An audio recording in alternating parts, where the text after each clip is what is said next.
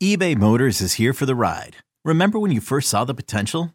And then through some elbow grease, fresh installs, and a whole lot of love, you transformed 100,000 miles and a body full of rust into a drive that's all your own.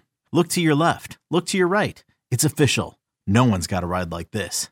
There's nothing else that sounds like, feels like, or looks like the set of wheels in your garage. With over 122 million parts, you can make sure your number one ride or die stays running smoothly. So there's no limit to how far you can take it.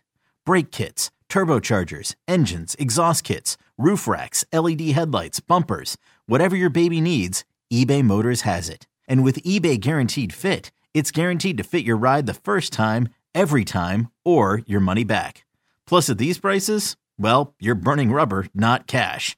Keep your ride or die alive at ebaymotors.com. Eligible items only. Exclusions apply.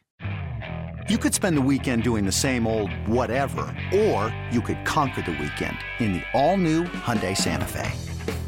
Visit HyundaiUSA.com for more details. Hyundai, there's joy in every journey.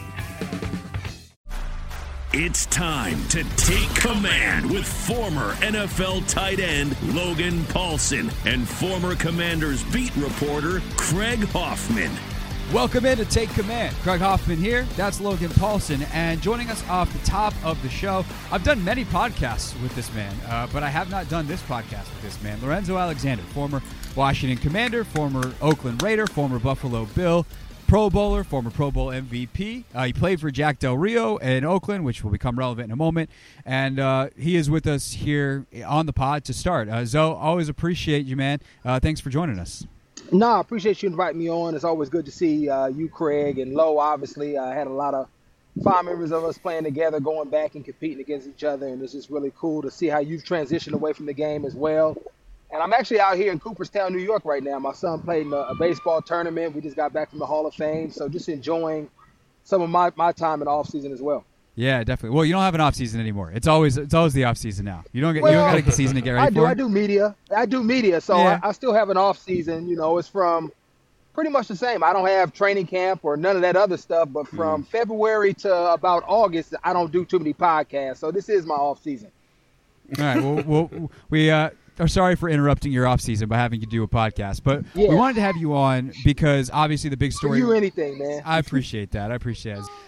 So the reason we wanted to have you on is the big story outside of the OTA stuff, and Logan and I will do plenty of the on-the-field stuff later in the show. But the big story right now for the Commanders was literally national news yesterday. Like, we're talking about this being on CNN. Jack Del Rio has comments about January 6th, and he has some tweets that tie January 6th to the protest in the summer of 2020 following the murder of George Floyd. And I think the question that we will tackle, the purpose of this podcast, like if you want the political stuff, go to CNN, go to those folks. But for what we are going to talk about is the effect it could have on the locker room. So whether there's an example of your career or you were to try to put yourself in the Commanders' locker room now, if you see a coach saying something that maybe you disagree with politically, and specifically a coach doing it, what kind of impact does that have on his ability to do his job as defensive coordinator of the Washington Commanders? Well, I think for the majority of those guys in the locker room, it may matter to them in their personal conversations with friends and family outside of the locker room, and maybe even with some of the guys in the locker room. But because of the structure, and most guys are expendable and can move, they're not going to really voice their opinion, right? They still got to show up and do their job and want to play at a high level. And what he said, on Twitter, it will bother them, but it's not going to impact the way they go to work and try to compete and earn themselves a job. Now, if it's somebody that may be a little bit more established, maybe a veteran, maybe somebody like myself that was in the locker room 10, 12 years and feels a little bit more secure in who they are, they may, if depending on the relationship, they may have a sit down and want to say, hey, so what is going on? We've had all these conversations, but obviously you still have a certain perspective of what's going on in our country, and maybe they be able to hash it out. I don't know if some guys may not be that mature and maybe hold it against them. I played for Jack, but because I got there week one of the season, I didn't have an off season. I didn't have a training camp of really getting to know him. And while I was there, he was the head coach, and so I didn't really deal with him too much. I don't really know him personally and how he thinks and kind of how he moves. So I can't really speak to that, but I know it will be an issue, especially with some of the more veteran players, some of the guys that may be more in the community involved in these situations, trying to figure out what did he really mean, what are your true feelings, and it could become an issue, especially when you think about all the stuff that Washington has had to endure with all the, distractions and things that they've had to deal with over the last, really even when I played. So, it's kind of been ongoing issues, especially when you think about cultural and public relations type of things that have been in the news concerning them in the organization. So, Zoe, like someone asked me about this earlier, and I think you brought up a great point, like how certain players are not comfortable enough, like going to the coach. Like, how important is it having leaders? Like, like someone asked me, like, what would you have done as a rookie? Like, I was like, I would have gone to Zoe. I would have gone to Kedrick.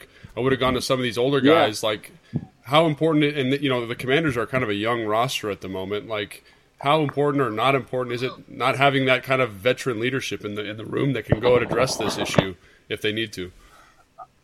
Right. I think it's important and essential that you do have veterans on the team that have that relationship with the head coach and management that can be that bridge, right? Because everybody doesn't have that ability, everybody doesn't have that voice or that platform where coaches are going to receive it.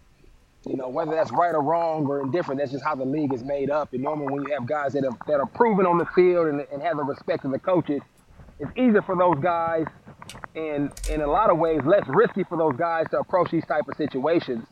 And so that's why every team looks for those veterans, because this is an issue where, it may not be spoken on, but in silence can pull a team apart where, man, I don't really even trust this dude, man. I hear him. I hear what he's saying. Yeah, I'm out here doing my job, but we all know that relationships and chemistry matter, right? Am I going to run through this wall for this dude when I don't really know if he has my back or he has some perspective issues, as far as what's going on in our country? So it matters, and hopefully they do have, maybe one or two guys that can be that bridge where they can sit down. But I know Jack definitely needs to address it, right? Not just address it to the media and then push on and keep moving, because there are going to be players that feel a certain type of way, and probably coaches too, right? You got coworkers that you got to work with as well. And if you in a meeting and I don't respect you, that is an issue that can obviously deter you from winning football games. At the end of the day, that's what you want to be able to do. And obviously, Zoe, you played for a long time, man, and are one of my favorite guys I ever played with. And I wanted to get your take on this. I felt like from when I got into the league and from when I left the league, so about 10 years, the political voice of the player changed pretty dramatically over the course of that time period. Yeah. Do you feel the same way? Yeah, I would definitely agree. I think that the notion of, shut up and play, shut up and dribble, kind of that was how the league was for a long time. Yeah.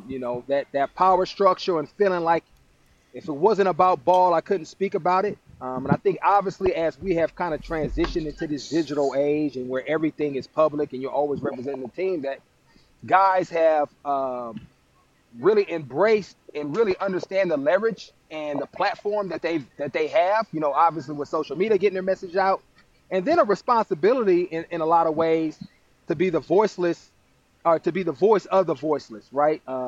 Athletes have a certain ability to go into rooms and speak to people and be heard in a different way because of that fandom and that celebrity that's attached to their face. And so somebody who otherwise wouldn't know me, if I just never played ball and I went to speak to them, may receive my story growing up in Oakland and some of the things that I've seen my friends or myself go through much differently than someone that played in the NFL, right? It just received differently. I feel like I'm a part of the relationship is there versus not having that relationship.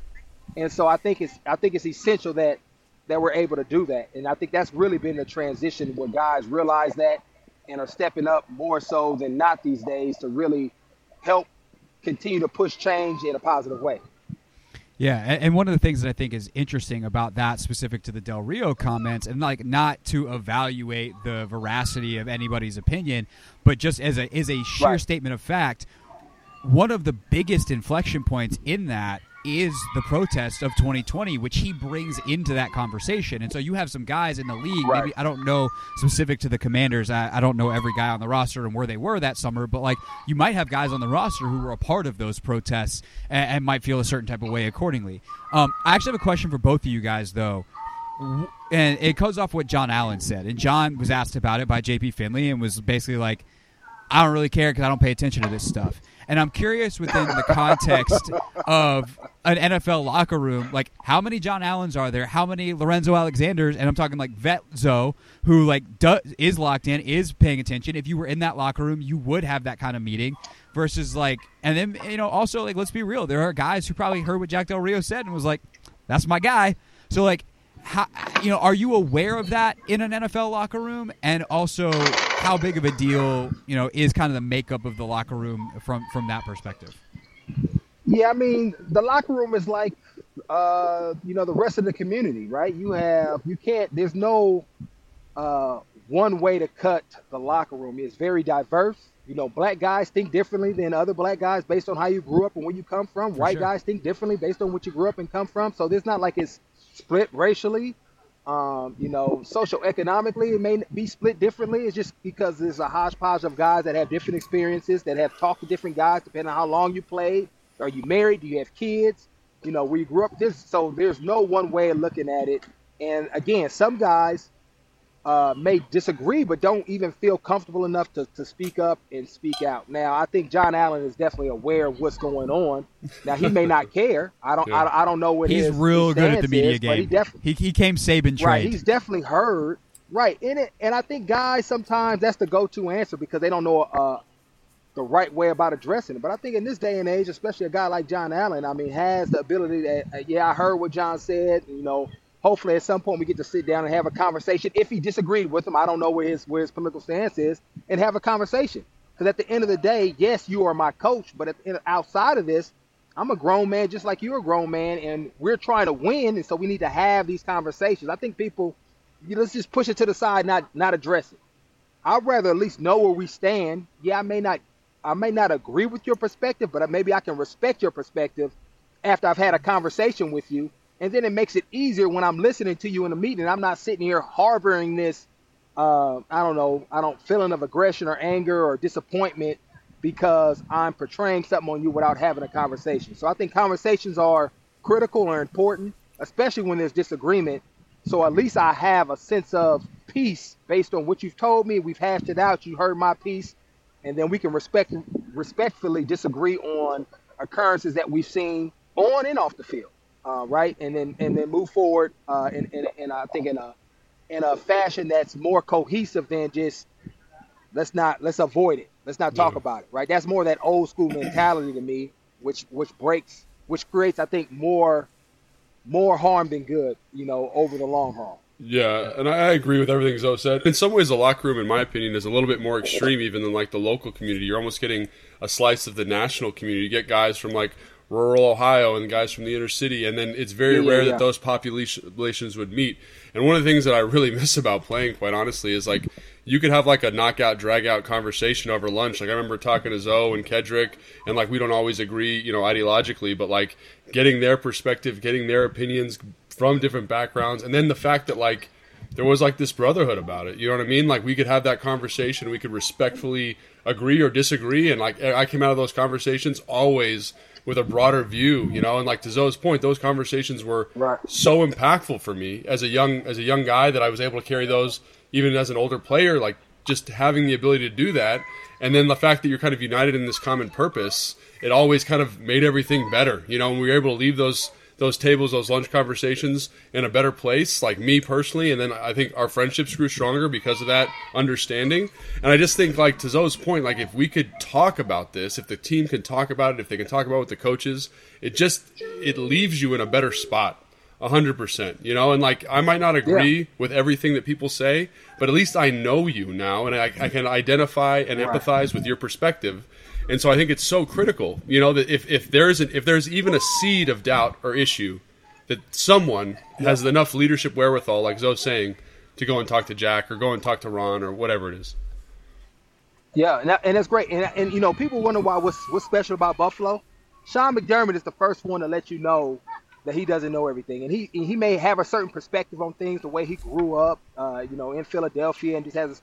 But he was always, hey, Zoe, especially like around the kneeling, right? We had countless conversations, or some of the stuff that was coming up around the inspired change stuff. Hey, Zoe, what do you think? Or asking other guys, what is your perspective? Because I don't know as a white male what your perspective is, right? And so he may not always could understand it because he didn't live it, but he could definitely empathize, to Logan's point, after we had those conversations.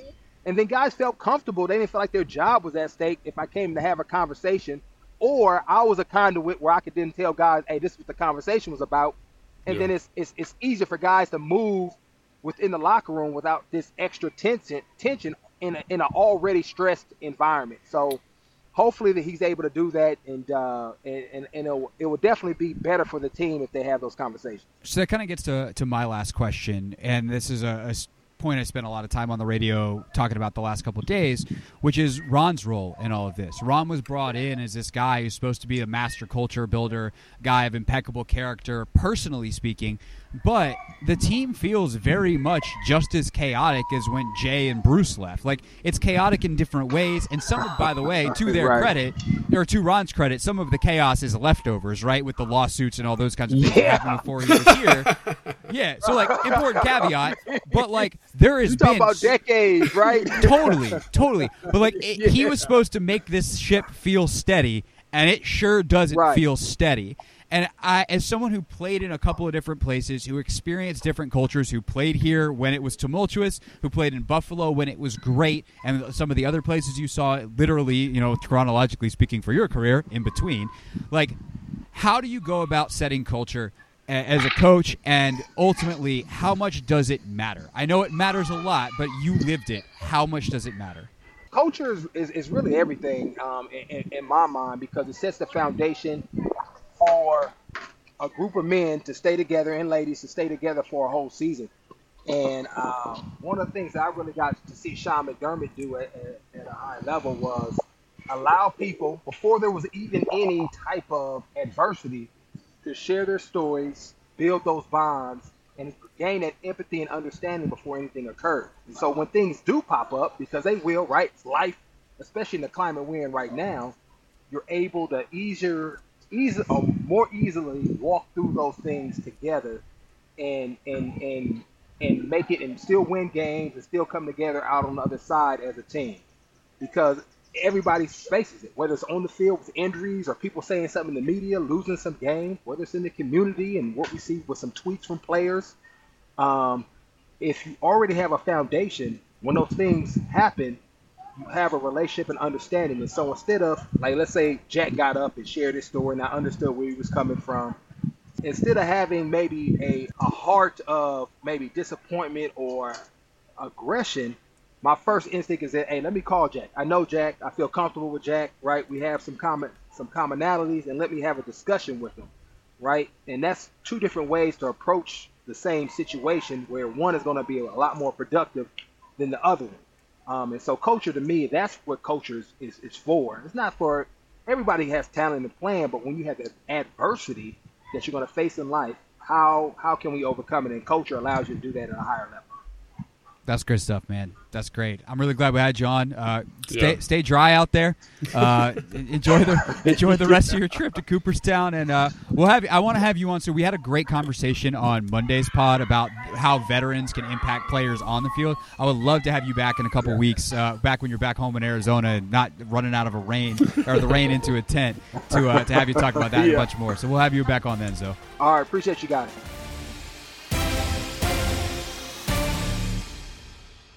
Selling a little or a lot?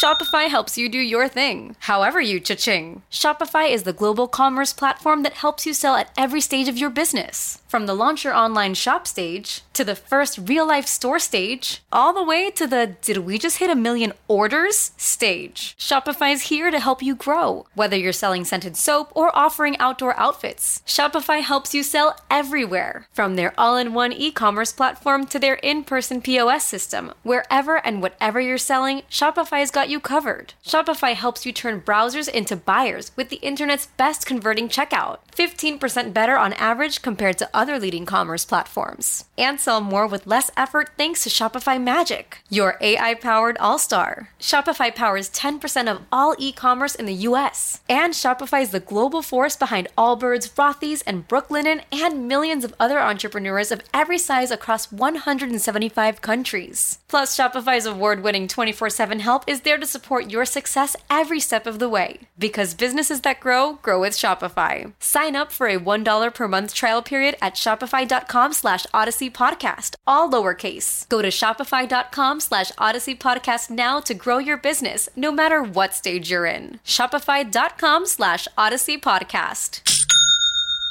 This episode is brought to you by Progressive Insurance. Whether you love true crime or comedy, celebrity interviews or news, you call the shots on what's in your podcast queue. And guess what? Now you can call them on your auto insurance too with the Name Your Price tool from Progressive. It works just the way it sounds. You tell Progressive how much you want to pay for car insurance, and they'll show you coverage options that fit your budget. Get your quote today at Progressive.com to join the over 28 million drivers who trust Progressive. Progressive Casualty Insurance Company and Affiliates. Price and coverage match limited by state law. Take command from Odyssey Sports. Craig Hoffman, Logan Paulson rolling along. Again, thanks to Lorenzo Alexander. Awesome conversation with Zoe. He's the best.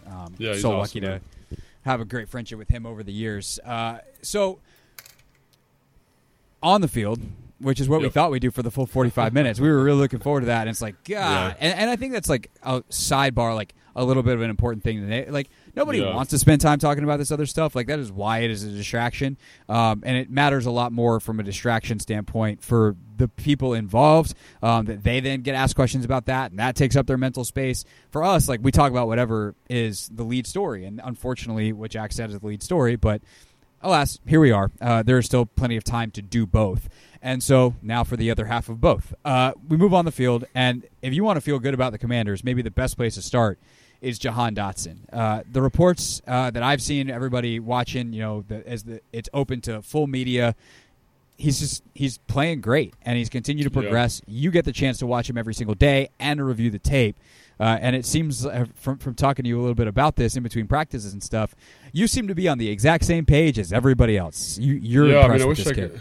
I wish I could say something like unique and different and exciting, but like he's just been doing a really nice job. And I think it's like we talked about the transfer from college to the NFL, how it's almost a different sport. College football is completely different than NFL football, and for him to bring like some of that route running nuance and understanding to this level and execute it at such a high level has just been so impressive. And he just, not a lot of mental mistakes, very sharp. He has and I think maybe the more important thing is his rapport with Carson Wentz. You can tell Carson Wentz is starting to trust him, which is significant because, like, if you look back at his time in Philadelphia, his time in Indianapolis, he kind of has a guy that he trusts and he likes. In Indianapolis, that's Michael Pittman, kind of to the detriment of the offense in some cases. But it's nice to have a guy like Jahan who can consistently get open in multiple ways, unlike Pittman, who's a very good receiver but is kind of one-dimensional, and to have that kind of rapport with him already. And so it's just interesting, like, when it gets a little dicey in the pocket, like he just launches it for Jahan, and Jahan can make a play for him. And I think that's been encouraging, and I think it's going to be interesting when Terry comes back, how that alchemy kind of works together. Because I think, like we said, like Terry's a very good football player. Obviously, he's been one of the best receivers in the league for a couple of years now. But how does that work with Jahan, who's obviously a rising star? I know this is OTAs. I know they don't have pads on. There's a lot of modifiers that need to be put on that, but it is an exciting proposition to see a guy who is, at this point in OTAs, let me say that again, at this point in OTAs, which is very early on in the process, he's looking like a one-ish, kind of 1A, 1B type of wide receiver, which is something that this offense is sorely needed for a very long time. Yeah, especially when they've had a quarterback. It's kind of like they've had one or the other. The last time they've kind of had both was Deshaun. He was here, and Kirk was cooking, and well, they made the playoffs. So that tends to help things. Talent meet talent. For Dotson, when you think about what stands out, you talk about the intellect, you talk about the catchability, the catch radius despite the size, all of those things. How much, like, how, I don't know, I guess it's kind of a weird way to word it, but like, how comfortable are you with your evaluation and your projection, considering it is OTAs? And what I kind of mean by that is, like, offensive line play is impossible to evaluate because it is so physical, and like a good technique can be completely obliterated by force in a way that you don't really necessarily get on the outside. So is it easier to evaluate a guy like Dotson and kind of feel like you have a better understanding than if it was, you know, a left tackle that was the first round pick? Yeah, so I think, you know, even offensive linemen you can evaluate during OTAs, but like you said, like there's limits to the evaluation, and you're really just evaluating athleticism, movement, and intellectual process at this point. And I will say, you know, like, for example, Cosme has looked outstanding in OTAs so far, you know, like as an offensive lineman evaluation, because he's quick off the ball. He knows what he's doing. His pass set's been on point in terms of angle. You know what I mean? All those types of things are things you can evaluate. But then when you see Montez Sweat kind of give him the long arm and then pull off because they're not in full pads, that's where you have your question mark and you write a little note to yourself and say, let's keep an eye on that. With receiver, and like the farther you move away from the football, usually this is true, as you add space to the equation, the evaluation becomes a little bit more linear. There's much less extrapolation to kind of like what he'll be with pads on. And especially like right now, like what you've done is you've taken college, your evaluation, you know, I watched a ton of football on him because I really liked him a lot, taking his college tape, and then you say, are you seeing that transferability to like, you know, NFL defenses versus NFL defenses in an NFL offense? And you do. And now it's not quite the same speed it's going to be on Sunday. It's like, you know, maybe like 85%, but at least it gives you kind of a template, and it says, okay, yeah, he is showing the route running savvy. He is showing the catch radius. He is showing the body control. And it's not just a fugazi thing you see in college football. So that's always encouraging. And the fact that it is happening in more space is really critical. So obviously, like, you need more data points to get the full evaluation, but the college tape with the OTAs, and I think you feel pretty good about the trajectory this kid is on. Now, some people, when you put the shoulder pads on, that extra, I think the helmet weighs 7 pounds, the extra 7 pounds from the shoulder pads and the thigh pads and all that stuff, it augments how that guy moves enough where it doesn't really work. But I'm saying you saw that skill set in college. I'm pretty confident. And they wear pads in college. That's true. That is true. So the movement looks the same, which is good. How have they used him, and like how replicable do you think that is to the regular season? You obviously don't have Terry yet, which is significant. But how do you think the ultimate rotation kind of goes with specifically Dotson, McLaurin, and Curtis Samuel? Like, how do they move those pieces around at what will most often be a 3 wide receiver look of some variety? Yeah, I think that's a fantastic question. I think you hit the nail on the head there. I think they want to be a 3 wide receiver set. I mean, everybody's talking about Cole Turner, and he's looked really good. Quite frankly, he's looked very, very good, and a guy that is going to be a part of this team in some capacity for the foreseeable future. And you say, well, why don't you use him as a big slot? Why don't you line him up as an X isolation receiver, which I'm sure he could do. But right now, your first 3 wide receivers are very, very good football players. You know what I mean? Terry, like Curtis Samuel, we've talked a lot about Jahan, but he's looked very, very sharp, you know, in terms of how his suddenness, his short area quickness, his utilization package has improved pretty dramatically. And then, obviously, who were we talking about? Yeah, Terry, that's Jahan, and Curtis. That's all 3. So, so you're going to be in 3 wide receiver sets, and then how do you kind of make everybody happy? Because, you know, it was interesting. Jahan was kind of the 2. Curtis Samuel was getting kind of all the 1 looks. And then all of a sudden that's kind of transitioned, I think, a little bit. Now Jahan seems to be the true number 1 guy. And again, this could be because they're trying to manage Curtis's workload a little bit. But I think from a route running standpoint, Jahan's a little bit more polished. And again, like, he hasn't done it at the NFL level, but he's even kind of, he's motioning to the backfield now. He's getting some different looks off of that, right? He's getting the jet sweep stuff. He's getting the bubble screens. And again, Curtis has kind of taken, I think, 2 rest days now. So obviously those touches need to go somewhere. So they've chose to allocate them to Jahan. But I think it's a nice insurance policy for Curtis Samuels if you do have an injury issue, because like you've mentioned before, that was a big part of who they wanted him to be in terms of like a Swiss Army knife for the offense. But it's interesting because this offense with Jahan, the addition of Jahan, what he's brought, and Carson Wentz, that combo, has elevated the offense tremendously. So it's exciting to think when you add Terry and a guy that can win in certain situations one-on-one, and Jahan and Curtis Samuel, like, the offense becomes very, very potent, and it's kind of what I think I was thinking about last year when they drafted De'Ami Brown. Kind of was hoping for a variation of this, but obviously injuries and a lack of development by De'Ami, you know, you're left with Terry again, and now it's here again, and it feels so real and so palpable that you're kind of like, man, they could be anything. The problem is it just seems like they kind of Carson or the offense dictates that he kind of fixates on that number one. So when training camp comes and hopefully Terry's under contract and Curtis is out there healthy, that is when that question becomes really interesting, in my opinion, because that is the major question. Like, how do you maximize everybody and make the offense the best version of itself? Right. And so what I think is really great about this collection of receivers, as far as I know them and as far as everything I've heard about them, is they're all really smart, especially those top three that we just talked about. Not to diminish the intelligence of football IQ of anybody below them, but like we're talking about the guys who are going to take the most snaps, right? Yeah. Playing X receiver is different than playing Y, which is different than playing in the slot, and like it's a completely different route concepts.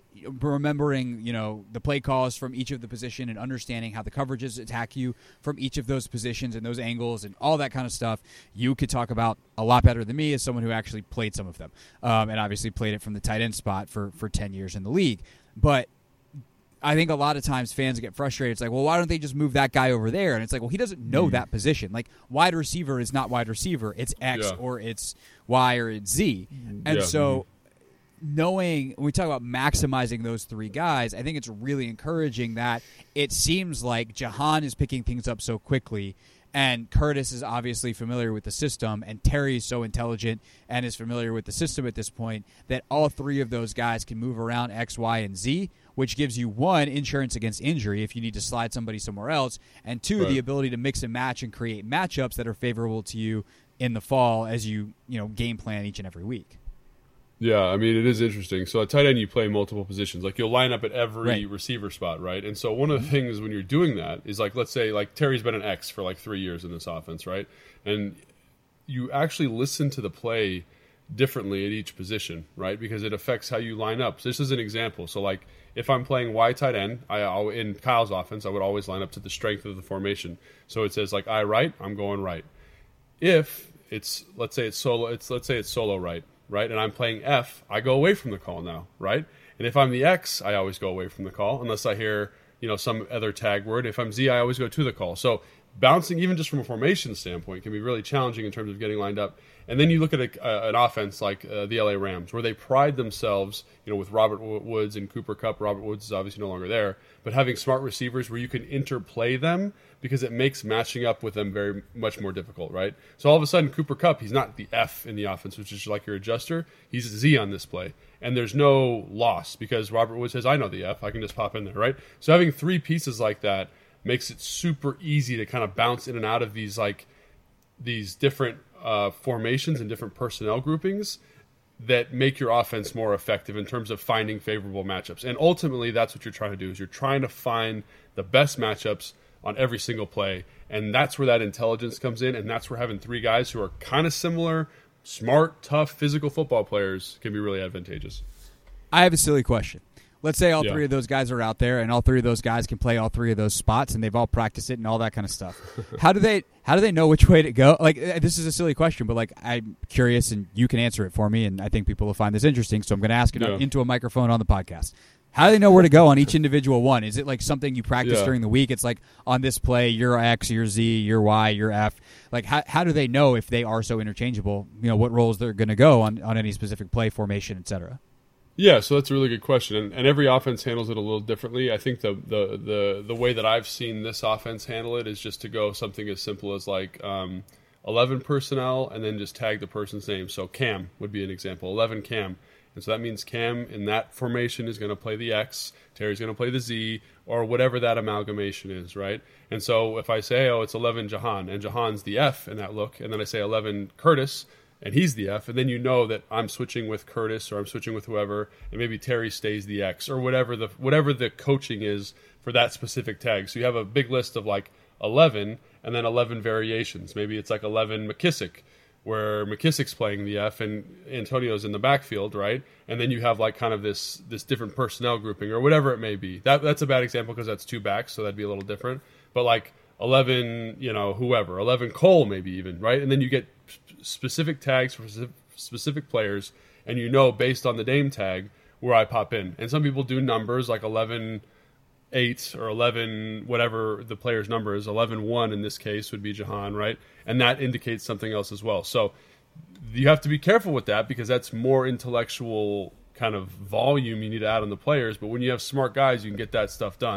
And that's something Kyle used to do a lot of, and it was very helpful. It's helpful in terms of like getting like Julio Jones lined up where you want him on a specific formation, or getting George Kittle lined up where you want him, or Deebo Samuel, right? So all that stuff is super important, and it's nice now to have the ability. They did it last year, but now you have 3 pieces in terms of wide receiver that make that even more. They make that package even more expansive, and then you can still tag guys like Cam. Let's say you want to like run a like some type of crack toss play, and you want him to block. 11 Cam, get in there. He's the F, and now you feel better about that instead of having Jahan block, defensive end. So again, it opens up the book in a nice way and gets you the right people in the right matchups. I'm glad I asked that question. I feel smarter now. Real quick, last thing on the offense before we flip over to the defensive side of the ball. Of course, to get the ball to the receivers, you need a quarterback. The quarterback here is now Carson Wentz. You've now seen him for 3 weeks throughout the entire voluntary period. Had an interesting day, it felt like yesterday, watching all the tweets and everything. Had a couple of picks. I think one got deflected. Kendall picked him off in the 2-minute drill. But largely, it seems like people have been pretty impressed. You've gotten to watch him extensively. Yeah. Like, what are your 3-week in-person takeaways of Carson Wentz? And so everyone sees that interception, and like the receiver fell down, and then like Kendall's able to make a play on the ball, and if the receiver doesn't fall down, it's probably completed and everything's fine, and no one even knows. But that's football. Right. And then obviously the deflection was pretty sick. Like by Forrest, he did an excellent job. Bates is posted up right over the ball on this kind of mesh concept. Both guys cross underneath. Bates is right there at 10. Puts in a nice fastball, but again, they were running kind of some version of quarters where this guy's like robbing that route, and he's robbing the crosser, and so the crosser brings him right to Bates, and then he's able to make a nice deflection. Holcomb's just literally standing right there, and the ball falls in the breadbasket. So a little bit of luck there on those interceptions, but I'd say his process overall has been pretty outstanding, and it's weird. I don't remember exactly what they were doing last year around this time, but they seem to be ahead of schedule in terms of install. They're doing a lot of move the ball, a lot of 2-minute, a lot of red zone, which again, you don't really see this early in the offseason. I know people are trying to push to that more, but they did that week 1 of the OTA program, which is crazy to think about. That they were at that point with a new quarterback, new starting and just receiver. So people understand, if you're trying to install your base offense and you're struggling to do that, to get everybody on the same language, the same verbiage, all that kind of stuff, it takes time. Like, you are learning a language. And so for them to get past the basics, kind of that next level where you have a whole new, it's almost like a whole new mini playbook for your red zone and some of that kind of stuff. That is why, for folks that are less familiar, that is why that is impressive. They kind of got to the second playbook. And by the way, that second playbook is your situational football stuff that wins and loses you games. Yeah, and it's cool that they're working on that already. And again, he just intellectually doesn't seem too big for him. And again, I know everyone's been talking about this, but it is significant, so I'm going to talk about it on here too. He's got a freaking cannon for an arm. He can touch. So Jahan, I think this was 2 days ago. This might have been Tuesday. So he runs a vertical stem to the post and an out, and the out ends up being about 25 yards on the far hash. So that is a heck of a throw. And that's Carson, like a 40-yard throw, probably at least. It's a ridiculous throw. And so Carson, Casey Tuhill, excellent pressure off the edge, wins on the jump set. He has to step up, and he's running with his shoulders like this, and he throws across his body an absolute laser beam, and Jahan's able to catch it, for a 25-yard gain. And that throw is just not on the table last year. It's just not available. And no one, and very few people in the NFL can do that. So the fact that is who they want to be offensively is this team that is attacking vertically a little bit more, attacking that deep third of the field as much as possible, or not as much as possible, more regularly, because it opens up the underneath stuff. I just look at that and I say, they have that tool here. They have that arm, they have the horsepower, and they have a guy who's seeing it well. So this happened a couple days ago too. So the defense is running quarters, which is those 4 wide receivers across the back, and Carson is looking to the offensive left. The receiver's running a deep in cut, so like a 20-yard in cut. And what that does is it holds the safety in the corner in the quarters rotation to that side.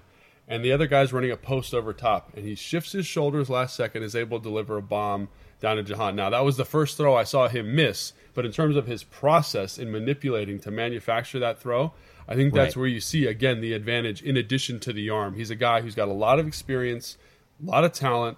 And again, I think the biggest thing with him is between the ears at this point and knowing when the play is dead and when to kind of live and play another down.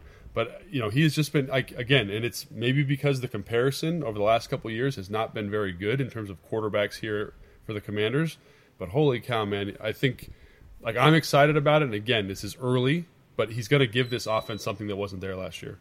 It's exciting because you get to have hope as opposed to knowing you're already dead in the water, right? Like, yes, it doesn't right. mean that it's guaranteed that he's going to play well. We don't know. Some of the stuff where he's struggled is the kind of things you only see when live bullets are flying. Mm-hmm. But to be able to know what he's capable of at this point is also exciting. Like, both things can be true. We can have a cap on the excitement because we know where the limitations are and we can't test those yet. But we also know that the things that we're seeing are things that we absolutely did not see and could not have possibly seen last year. Yeah, and I think just to support that point a little bit, even if he does not play well, let's say he plays like he's the 20 to 25th ranked quarterback in the NFL, that is better quarterback production than they've had for you would know better than me, probably 5 years since Alex was healthy, maybe. Yeah, and even then, they won games despite Alex's production. Yeah, it was not. It was pretty gnarly in terms of the numbers. He was below 200 yards passing a lot of those games. He just never turned the ball over and knew how to manage a game, and that has value too, which is the stuff you sometimes worry about with Carson. But from a production standpoint, you got to kind of go back to Kirk since they had someone throw for over 4,000. Right, and I think that's what you're going to get here is a guy who can do that, and even if he's not playing his best, can do that.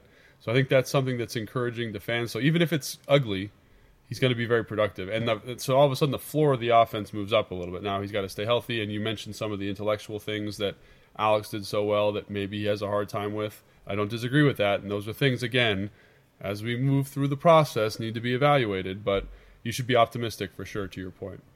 Optimism is good. We like hope. Hope is good.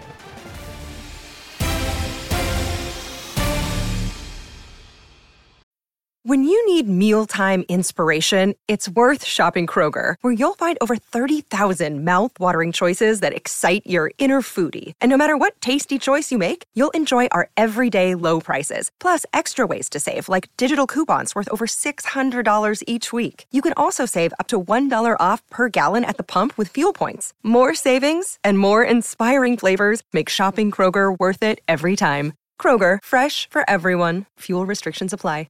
Hey, it's Craig Hoffman from Take Command. It's not just a podcast, it's the 25th hour of your day. Your weekly source for all things Commanders, right on time, your time. A list of household chores. Do them without missing a beat, and listen while you work. In the car, turn mundane drives into memorable moments. With podcasts, you can maximize productivity and minimize FOMO. We're on demand, so we fit perfectly into your schedule. Follow Take Command in the Odyssey app or wherever you get your podcasts. Take Command podcast here from Odyssey Sports. I'm Craig Hoffman. That's Logan Paulson. You want to get more from me? I'm on Twitter at Craig Hoffman, on Instagram at Craig_Hoffman. Logan is on Instagram at Logan_Paulson82. So the offense being good this time of year also comes with some concerns because that means they're doing it against the defense of their own team.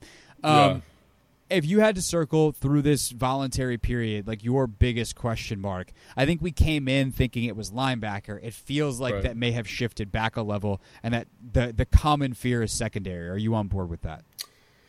Yeah. I am on board with that. There was a big, if you're just listening, we do definitely do some video clips, which are all the places that I just told you on social media. But I just want the folks that are listening to the audio only to know the contemplative sigh from Logan Paulson was large. Yeah, it is large, and I will say there are some bright spots. I think the linebackers are playing better. I think the defensive line over the last couple of days has done a really nice job. I think even everyone says Chase might not be ready till December. All this stuff, my guy Casey Toohill over the last what has it been 3 days has been very, very productive, very, very explosive. James Smith-Williams is just Mr. Steady Eddie, and then Montez when he does practice. That's my guy. James is my guy.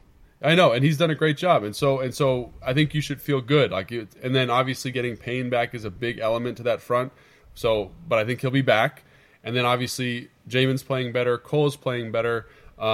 Mayo has actually done a very nice job in kind of their short yardage goal line stuff. He's been in there quite a bit, and then your third linebacker, who's Cam Curl, has looked outstanding, and I think is again, is maybe my kind of defensive player to watch in terms of upside. Bob McCain's done a great job, right? However, you need 3 safeties in this defense, so who's that third safety going to be? Forrest, I think at times, looks very twitched up, very focused, very downhill. His skill set, to me, speaks more Buffalo nickel, but he's playing post for some reason, so that's a little bit confounding. And then they did this interesting thing we talked about a couple days ago, Bobby Cam at the post safeties, or the deep safeties, and then Benjamin St. Juste at the nickel, which has been awesome and improved everything pretty dramatically. Kendra Fuller's been pretty consistent. Obviously, some misses against Jahan, but also some interceptions and big plays like we just talked about. And I think you get down to that last element there, and William Jackson III has had ups and downs, and I know it's early in the offseason, but his play and his combined with the play from last year is somewhat concerning. And like right now, irrespective of contract, irrespective of leadership, irrespective of anything, just based on the film and practice, I would probably try to find a way to get Benjamin St. Juste outside, get him off the field, and find a way to get someone else in the nickel. Again, that's not real life football. You know what I mean? Right. That's not how that works. That's not how this business works. And I think you got to kind of let him go. And I'm not saying, because I liked his tape from Cincinnati. I'm talking about William Jackson III. Right. I think he's got a lot of skills, very good arm length, good speed, good athleticism, good physicality. We just got to see it kind of packaged together here over the next couple of days. And it doesn't need to happen now.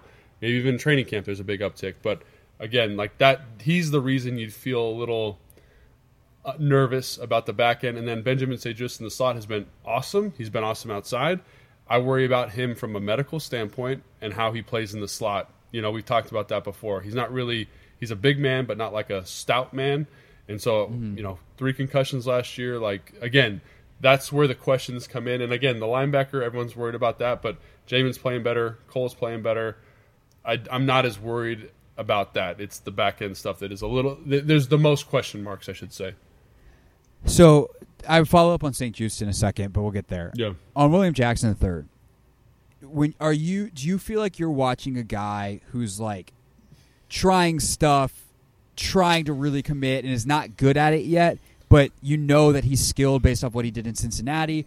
Or do you feel like you're watching a guy who is struggling to understand what he is being asked to do in this particular defense that is different from what he was good at in Cincinnati? Yeah, so I had the opportunity to watch some film with Sean Springs of practice. And Sean Springs played DB in the NFL for a long time. And, it's been a while since he's played, so some of the information, take it with a grain of salt. But he brought something up that I thought was impeccable knowledge. He's like, this is quarters coverage right here. Look at this split. This is not where he should be lined up. And then you would compare it to the other corner or like another series where they're in quarters and the split's tight. He's like, he should be outside leverage here, and he's head up. And then I'll be darned if he didn't even know the play, Sean. I had seen the play already, and Sean was like, he's going to get beat on an outcut here. And Jahan runs up, outcut, completion for a first down.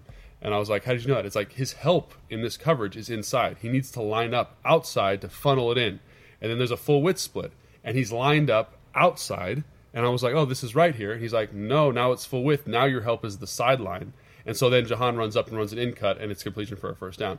And that is just simple alignment stuff that I'm deferring to Sean here, and I respect Sean's opinion on this because they played a lot of quarters when he was playing here, and this defense plays a lot of quarters. So I'm going to say that, yes, like he doesn't seem to understand those little nuances in terms of alignment and how to best put himself in the best position pre-snap to execute. And as a result, you see a guy who's his feet are a little panicked feet. You don't like to see that with DBs or offensive linemen. And you see a guy who's trying to grab a lot. And I think it just, slow down, take a breath. It's there. You have the ability. Let's just put yourself in the best position to be successful. So I think that's really interesting because you hear so many fans, and sometimes I'm like, do y'all even know what you're talking about, or are you just saying stuff? But you hear a lot of fans that are critical of the move, and they go, well, he was a man corner, now they're asking him to play zone. And to me, when you talk about the mental side of playing zone and the nuances of understanding, zone defense is not as simple as when you play Madden and they have the little X and they have the arrow to the bubble. You don't just go float in that little area and wait for the ball to come to you. That's not how that works. There is the level of detail that you just talked about that Sean relayed. That I think that's a great and illustrative story. That there is so much nuance, and that when we're talking about NFL margins of 1% here, 1% there being the difference in winning and losing, that you need to understand that, and I guess it sounds like he is just not there, and that to me goes back to like, did you sign a guy who just doesn't fit what you need someone at that position to do in your defense?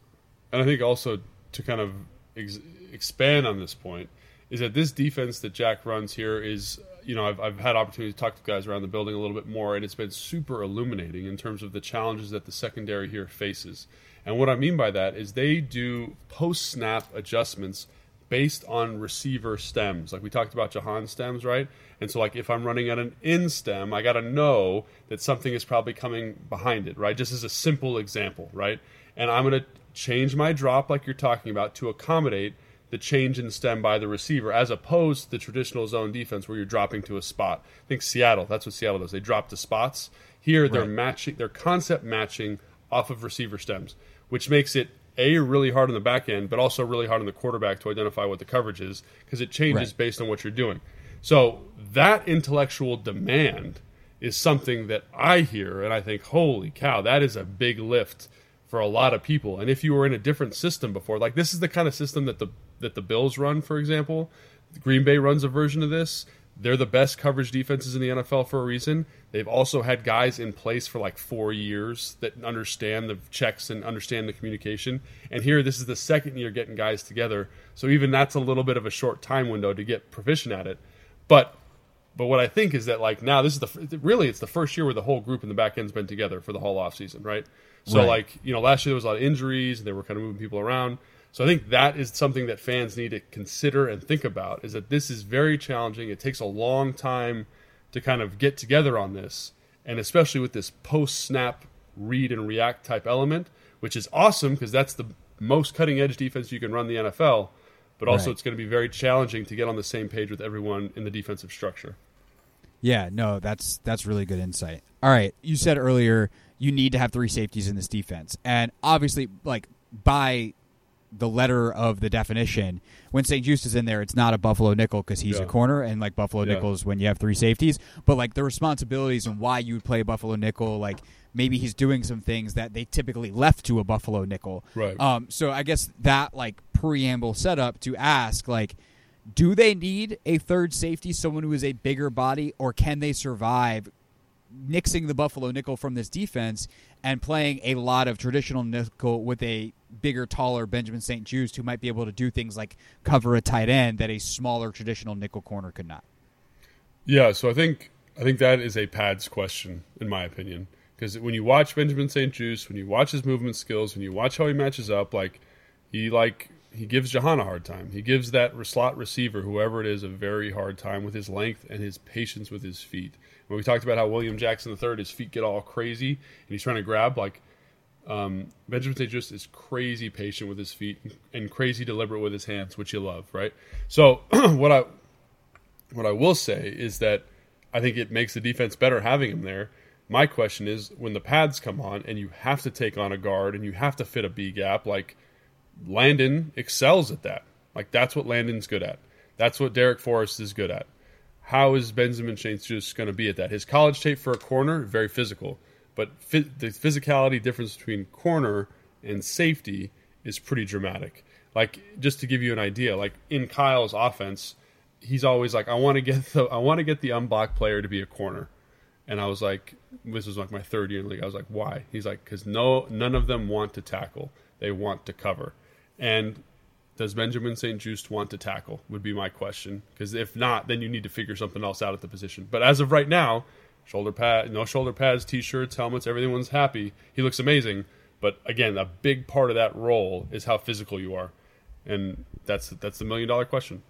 Yeah, speaking of physicality, one thing we didn't get to that we'll get to on Monday's show is the hit from Jeremy Reeves on De'Ami Brown, and kind of the larger discipline conversation that I think should be had about this team. And after seeing, not just an incident like that, but the play on the field last year, how much do we think that these coaches are getting through on a discipline front? So we can tackle that a little bit on Monday. Obviously, we will also look ahead to mandatory minicamp. Will Terry McLaurin show up? Will Daron Payne show up? Will Montez Sweat show up? Those guys missed time for various reasons over the last couple of weeks. And TBD on whether they show up next week and what that would mean if they did, what that would mean if they did. And it's a Mailbag Monday, right? So questions, direct them to Craig. Yeah, gets your don't questions. bother Logan with your questions. Yeah. Bother me at Craig Hoffman, CraigHoffman on Twitter. Thanks again to Lorenzo Alexander. Phenomenal stuff. If you're happen to listen to one of like the little bonus snippets, really recommend going back, listening to the full pod, and checking out everything with Zoe. Subscribe. Give us a rating, review us. That helps other people find it. Share it. Just go. Forget the general public. Share it with a friend. Share this podcast with someone that you love. And that's how we're going to send you into the weekend. Thanks for listening. Take command from Odyssey Sports.